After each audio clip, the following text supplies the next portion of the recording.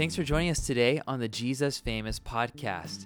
Hey, you could probably tell by the title of this article that today we're talking about overcoming the daily battle of sin in our lives. Maybe you're listening to this right now and there's a sin that you've been struggling with. Maybe there's a habit of sin in your life that you want to overcome.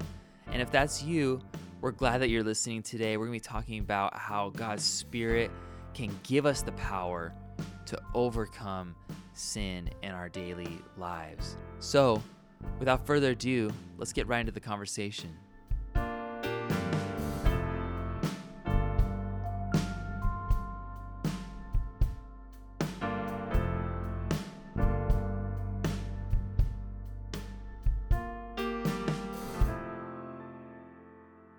All right, Nate, back at it with another episode. We're going to talk about how to win the daily battle with sin. No big deal. Just a small little subject. Yeah, maybe like 2 or 3 points. Just kind of cruise through there. Hey, before we get into that, just want to keep reminding you guys, Pastor Nate's new book, Let Us Hear, studies on the 7 letters of Christ in Revelation 2 through 3. This book is coming out soon. You can pre-order it on Amazon. Get the hardcover copy, get it on your Kindle, whatever's easiest for you. That's coming up, but be sure to check it out. It's going to be a great, encouraging word, I think, to the church. But you're so nice to continue mentioning it. You didn't ask me. I love it. I want people to know about it, It's really nice of you, but if this podcast advertises this book one more time, I'm going to unsubscribe. Well, you told me I get $5 every time I say something, so I got to say something. Unsubscribing. Oh, man. Hey, let's get into this episode. We're talking about how to win the daily battle with sin. This is a passage or an article you wrote, kind of springing from the book of Romans, chapter 6. I thought, Nate, as we get into this article, I thought you could kind of give us a little bit of a backstory, telling us about the gospel sequence laid out in Romans up until this point. We don't have time to go into everything, but you mentioned in the article how Paul didn't open up the letter to the Romans with the command to not let sin reign over their bodies. He led up to it. So can you kind of explain just what was Paul trying to do in those earlier chapters? And then we can kind of get into the meat of this article. Yeah, of course. So, it's a great way of asking the question. So Romans 6 is where you finally begin to get some instruction from Paul on how to live your life. In the first 5.5 chapters of the book of Romans, it's there's only one thing really to do for human beings, and that's to place their faith in Christ. Everything else is the fall of man, the depravity of man, the brokenness of man, the inability of mankind or humanity to save themselves. I like to throw the women in there too. It's not just mankind. That's right. It's all of humanity.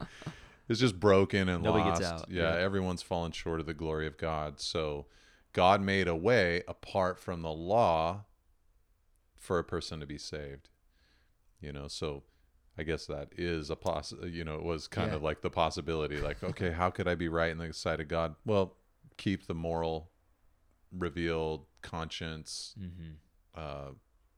religious law of God perfectly forever your whole life, and be born without a sin nature to do so. Like, it just didn't happen. So we all fall short of the glory of God. So righteousness apart from the law was revealed in Jesus. God put forth Jesus as the propitiation, the satisfaction of his divine justice, need for justice. He put Jesus forth as the satisfaction for that. Jesus atoned for our sin. He took our place. He shed his blood on our behalf. He became the sacrifice. So when we believe, God does, the righteousness, the standing, the perfection of Jesus into our account. So we get righteousness from God. We get approval, right standing, like we're friends with God. Right. Again, we're sons and daughters of the living God. And, we've been transferred from what we were in Adam to now being in Christ. And so Romans 6, Paul begins to talk about what it means to be in Christ. You know, like, I mean, really what he's dealing with once you get to Romans 6 is kind of this question of, all right, well, if all that's true, and it's such a radical thing that humans could do nothing, God had to do everything, and, you know, where sin abounds, grace abounds all the more, then should we just keep on trucking along in our sin after we've met the Lord, after we've been saved? Should we continue to sin so that more grace can come? And Paul's answer is, you know, certainly not. Right. It's not what we're supposed to do. And for him, the reason was not just this pragmatic, you know, like, well, you know, you can't do that. You know, I've heard a lot of Christians talk about this, and it's kind of, that's their thing. Like, well, you can't do that. That wouldn't be right. Well, that's not how Paul felt about it. I mean, there may be some places where he talks about that would not be a right response to the Lord. That would not be a right response to the gospel. But to him, it was a big identity thing. Like, that's just totally incongruent. You can't do that, because how could you, who have died to sin, live anymore in it? Like, you are dead to sin and you are alive to God. God's whole destiny and design for you is to now live in the newness of life that is yours in Christ. Jesus died, Jesus was buried, Jesus rose from the dead, and when you became a believer, it was as if you spiritually died with him, were buried with him, and rose from the dead with him. So you're new. So how could you keep on going in that old life? You're a new creature in Christ. It's huge. So his big exhortation in Romans 6:11 was, so consider yourself, or reckon yourself, to be dead to sin and alive to God. The idea being that's what Jesus is. Jesus is not waking up in eternity going like, I'm alive to sin. Right. And I feel dead to God. You know, I feel so far from God, and I feel so just like tempted and awake to sin. No, Jesus has died, buried, ascended after the resurrection to the right hand of the Father. So he's just as alive to God as you could possibly be. Amen. And as dead to sin, just in a totally different category. You know, temptation isn't even in existence in, you know, his domain where he is with the Father. So we're to consider ourselves to be the same thing. Now, obviously, Paul understands, like, you're feeling temptation, you're going through all that stuff, you can sin. That's why you have to consider yourself to be this. You have to believe, okay, this is actually who I am. I am dead to sin, and I am alive to God. So sin doesn't have the same power it used to have, and I am a friend of God. I'm alive to God. I'm with God. And that's hard for a lot of Christians to believe, I think, because we feel the exact opposite usually. We feel that we're dead to God and alive to sin. So then after saying that, he gives some practical instructions, and that's where we come to in Romans 6, 12 to 14, about, so don't let sin reign in your mortal body. That's the thing that will, you know, enter into sin. And don't obey its passions anymore. And here's how. And then that's what this article was about. Yeah, I love that, man. It's just important, again, to remember our position in Christ. We just recently recorded a podcast episode about Ephesians 4, 1 through 3, and just talking all about how this identity in Christ just colors the way we live our lives. It's just so good. But yeah, let's talk about these different steps that you mentioned in the article. The first one is why it's important to resist sin. You wrote down when we do resist sin, we are giving away. When we do give in to sin, we are giving away the throne. Sin begins to take possession. I think we all know that sin is wrong, but sometimes we often just glaze over the effects of sin in our lives. Right. So can you kind of talk to us, what is happening to us as we give into sin, and why is it important for us to resist sin? Yeah, I heard a John Piper sermon one time where he talked about this passage, and it was really cool because he really went off on like the imagery of castle, and like your body is like that castle. Yeah. And there's a throne inside the castle, and whoever's seated on the throne is the one that's in charge. So your mortal body is that castle. Sin wants to sit on the throne. So how can sin sit on the throne? Well, sin will appeal to your desires. Yeah, totally. It will appeal to your desires. So you want to, his whole thing was, you want to resist the sinful desire, because once you give in, then it begins to sit upon the throne and it begins to reign. So the whole battle is for supremacy. Who's going to reign? Who's going to be in charge? Who's going to be top dog? So he says in Romans 6, verse 13, do not present your members to sin as instruments for unrighteousness. So just consider that, like, I don't know, just consider that things that you can do with your body, they're like a gateway into supremacy, or to the throne, to actually get there. So, thinking about like, okay, the process that happens of enslavement, where like I give in to an appetite and that appetite enters in. And so what's happening is sin is using the conduit or the highway of that desire that I have to get supremacy in my life, to get upon that throne. So, realizing like, okay, that's the process that's happening. That's not who I am. I've considered myself, I've reckoned myself to be dead to sin and alive to God. So the true me, sin doesn't have that power. Right. The true me, I'm alive to God. But this body has appetites and desires that sin is trying to use in a twisted kind of way to get sovereignty over me again. Yeah. And to like practically win, whereas positionally, God has won. Yeah. For me. Absolutely. Or over me.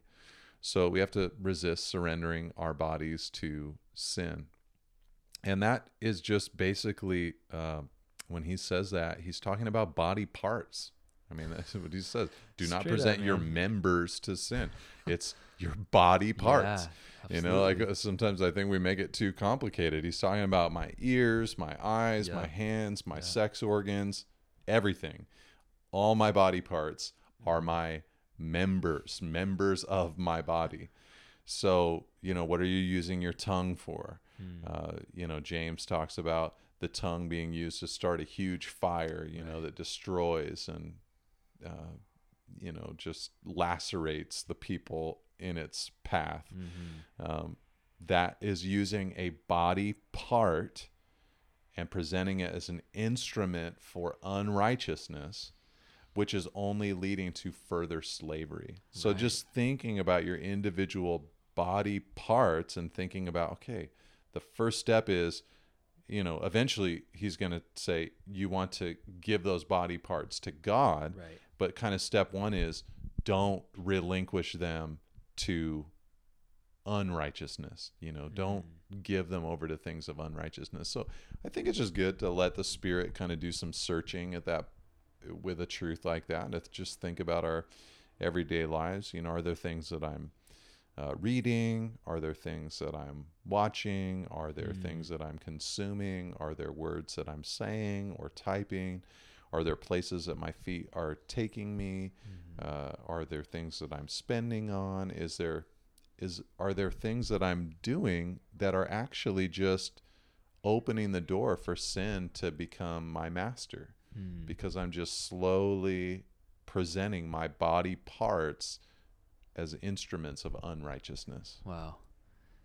That's wild, man. It's a fascinating way to think about sin. I think that it's just so easy to just be like, oh yeah, I sinned today. Like, oh Lord, please forgive me, and just kind of keep moving.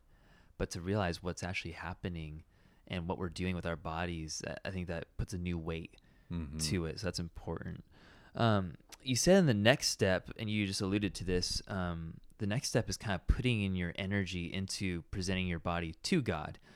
You said if we only concentrate on abstaining from presenting our body parts for sin, we're in a dangerous place, our bodies must be presented to something. We must present them to God. So can you talk to us about that? You did just allude to it, but what does it mean to present our bodies to God, and why is God interested in our bodies? Yeah, so he's interested in our bodies for a lot of reasons. One is they're eternal.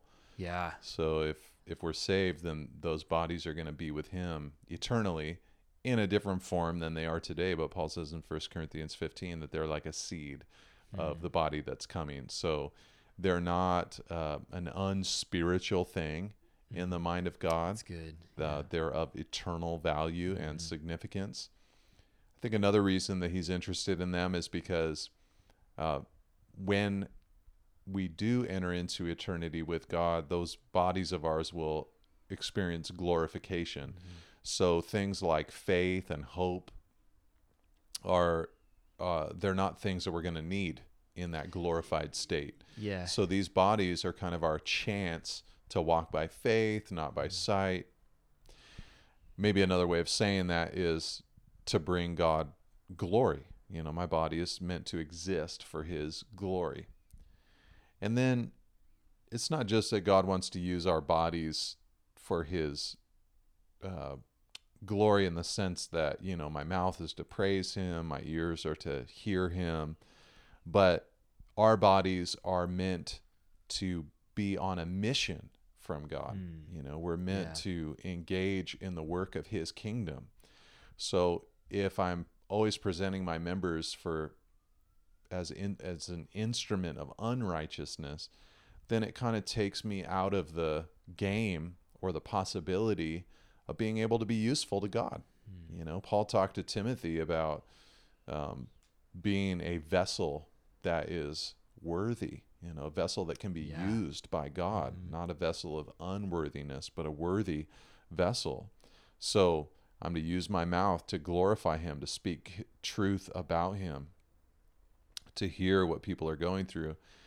But I think also another reason that God is so interested in our bodies is because he's interested in us. He cares about us. He loves us. Good. Yeah. So, you know, someone will say like, "Well, man, why is the Bible, you know, say so much about, you know, my sex life, and why can't God just leave me alone?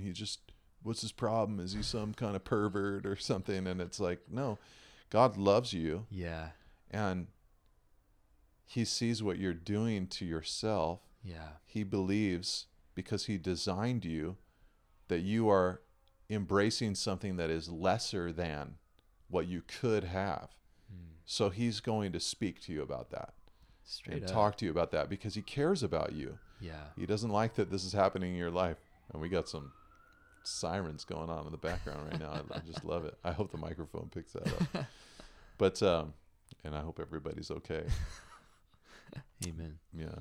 But yeah, so, you know, you asked why is God interested? I think a lot of different reasons he's interested, but important for us to consider as Christians. He is thinking about, he is interested in your body. I think sometimes believers have this weird view of things that are spiritual, having to do with God, that it's just all cerebral or heart or soul or spirit, and that there's this like hard dichotomy in God's mind, and that what you do with your body doesn't matter to him, and he's just interested in, you know, having a long time of prayer or, you know, meditation on his word or something like that, but doesn't care what you do with the rest of your life. No, he's very concerned with your body. He wants you to present your body as an instrument of righteousness. I love that, just bringing in that connection to the body, to the spirit, and how God really is interested in all of it. He's interested in all of it. One of the things you talk about with the body is that you said many believers never understand the joy of giving their bodies to God. Perhaps they avoid sin, and that seems joyful enough to them, but there is so much more. Can you just speak to the joy that occurs when we give our bodies to God? Has there been maybe something in your life that as you've just given your body to God, you've been like, that's just been like a joy? Oh yeah, man. Just every week, you know, because it's just sin is just ugly, and the battle is just constant. So, we are a selfish species. Yup. Thinking about the self, even when we're pumped up on Twitter acting like we're thinking about other people, we're just kind of thinking about ourselves. Oh, yeah. We're just a selfish species. And there's just something beautiful about when you take your body and you use it to listen to somebody or to help somebody, to speak encouragement into somebody's life, to provide practical aid to somebody, to provide a good or a service to somebody, to help somebody get healthy or whole, to organize something for somebody, to provide just a helpful gesture to clean up, to change a diaper. There's just something about these little or big things that we do in service to someone else that can really set us free, give us a lot of perspective, and really help us. It kind of show us like what life is really all about. So it's beyond just the, he didn't stop with make sure you don't submit your bodies as members of unrighteousness, full stop.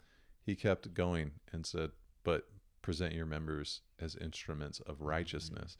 And I think it makes me sad that there are so many Christians where the bulk of really what they're about is what they don't do, and what they abstain from. And there's something to that. I mean, that there are things that we are to abstain from. I mean, this is what this text is telling us, don't present your members as instruments of unrighteousness. But you're just missing out on so much life if you don't allow yourself to volunteer, to give your body as an instrument of righteousness, to really, chip in. Absolutely. You kind of wrap up the article with this final step, and it seems like it just really revolves around God's grace. You wrote, many believe it is through law keeping that sin is eradicated, but it is a grace relationship that leads to real transformation and power. And it just seems like when I read this, I was like, this is like the magic sauce, I think. We can remember our position in Christ. We can abstain from sin. We can present our bodies to God, but it seems like the relationship with God is kind of what holds it all together, motivates us, and moves us forward. But can you talk to us, how does a relationship with God truly lead us to victory over sin? Yeah. So, I mean, really what I just pointed out was from the 14th verse, sin will have no dominion over you since you're not under the law, but under grace. So we have to remember we're not under the law, we're under grace. And I think that part of the reason that he mentioned that here is because, for a lot of people, when they think about not presenting their bodies as members of unrighteousness or presenting their bodies as members of righteousness, they think the way that's going to happen is through self-effort and through just basically a new form of law keeping.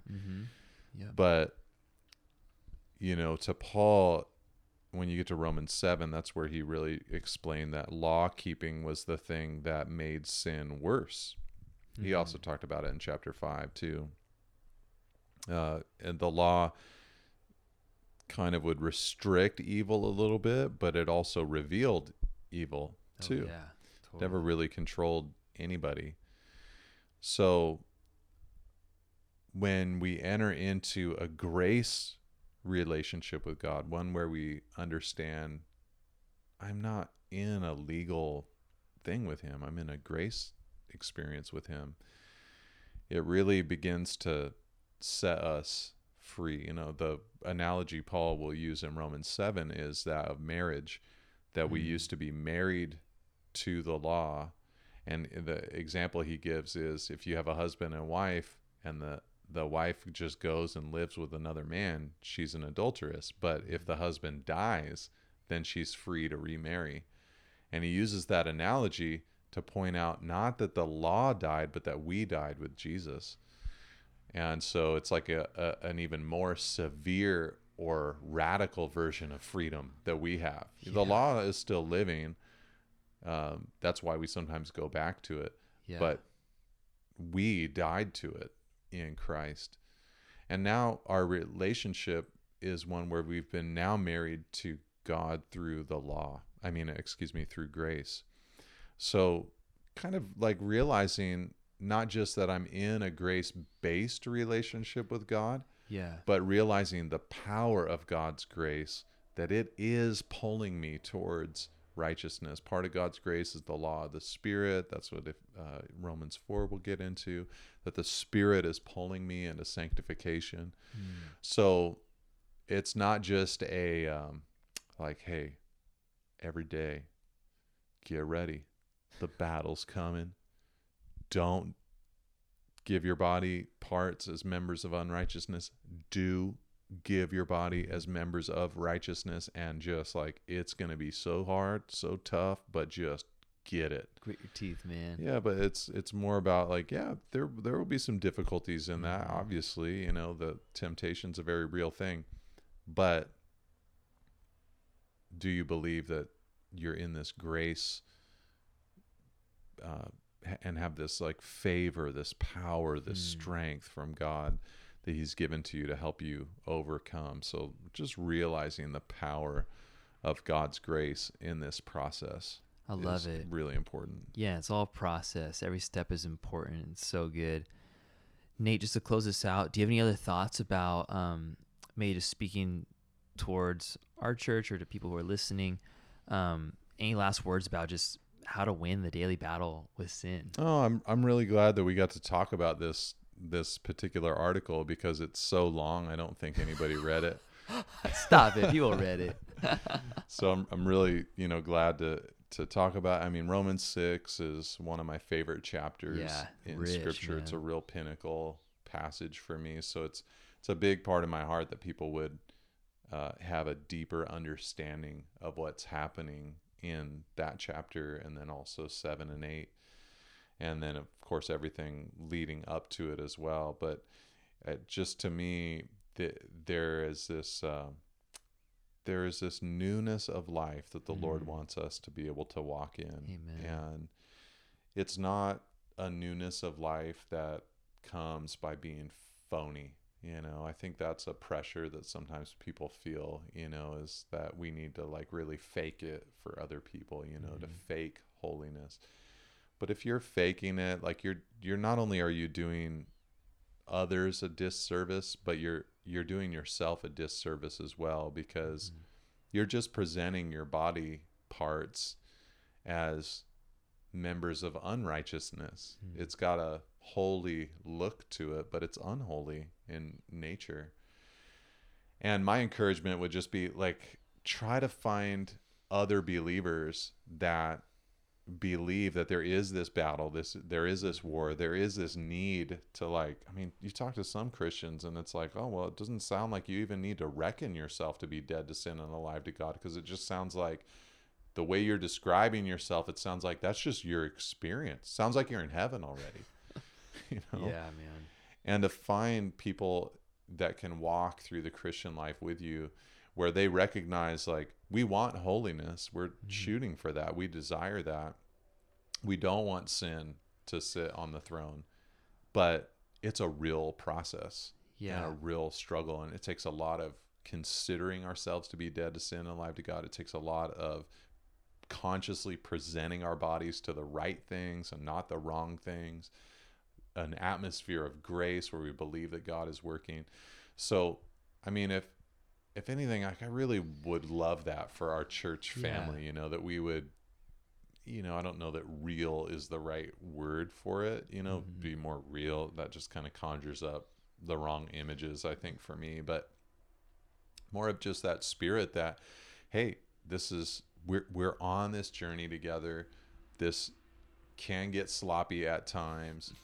We want to get that. We want to get there, and to not try to self-present as if we're already glorified. Like nobody is, so let's just go on this sanctification journey together.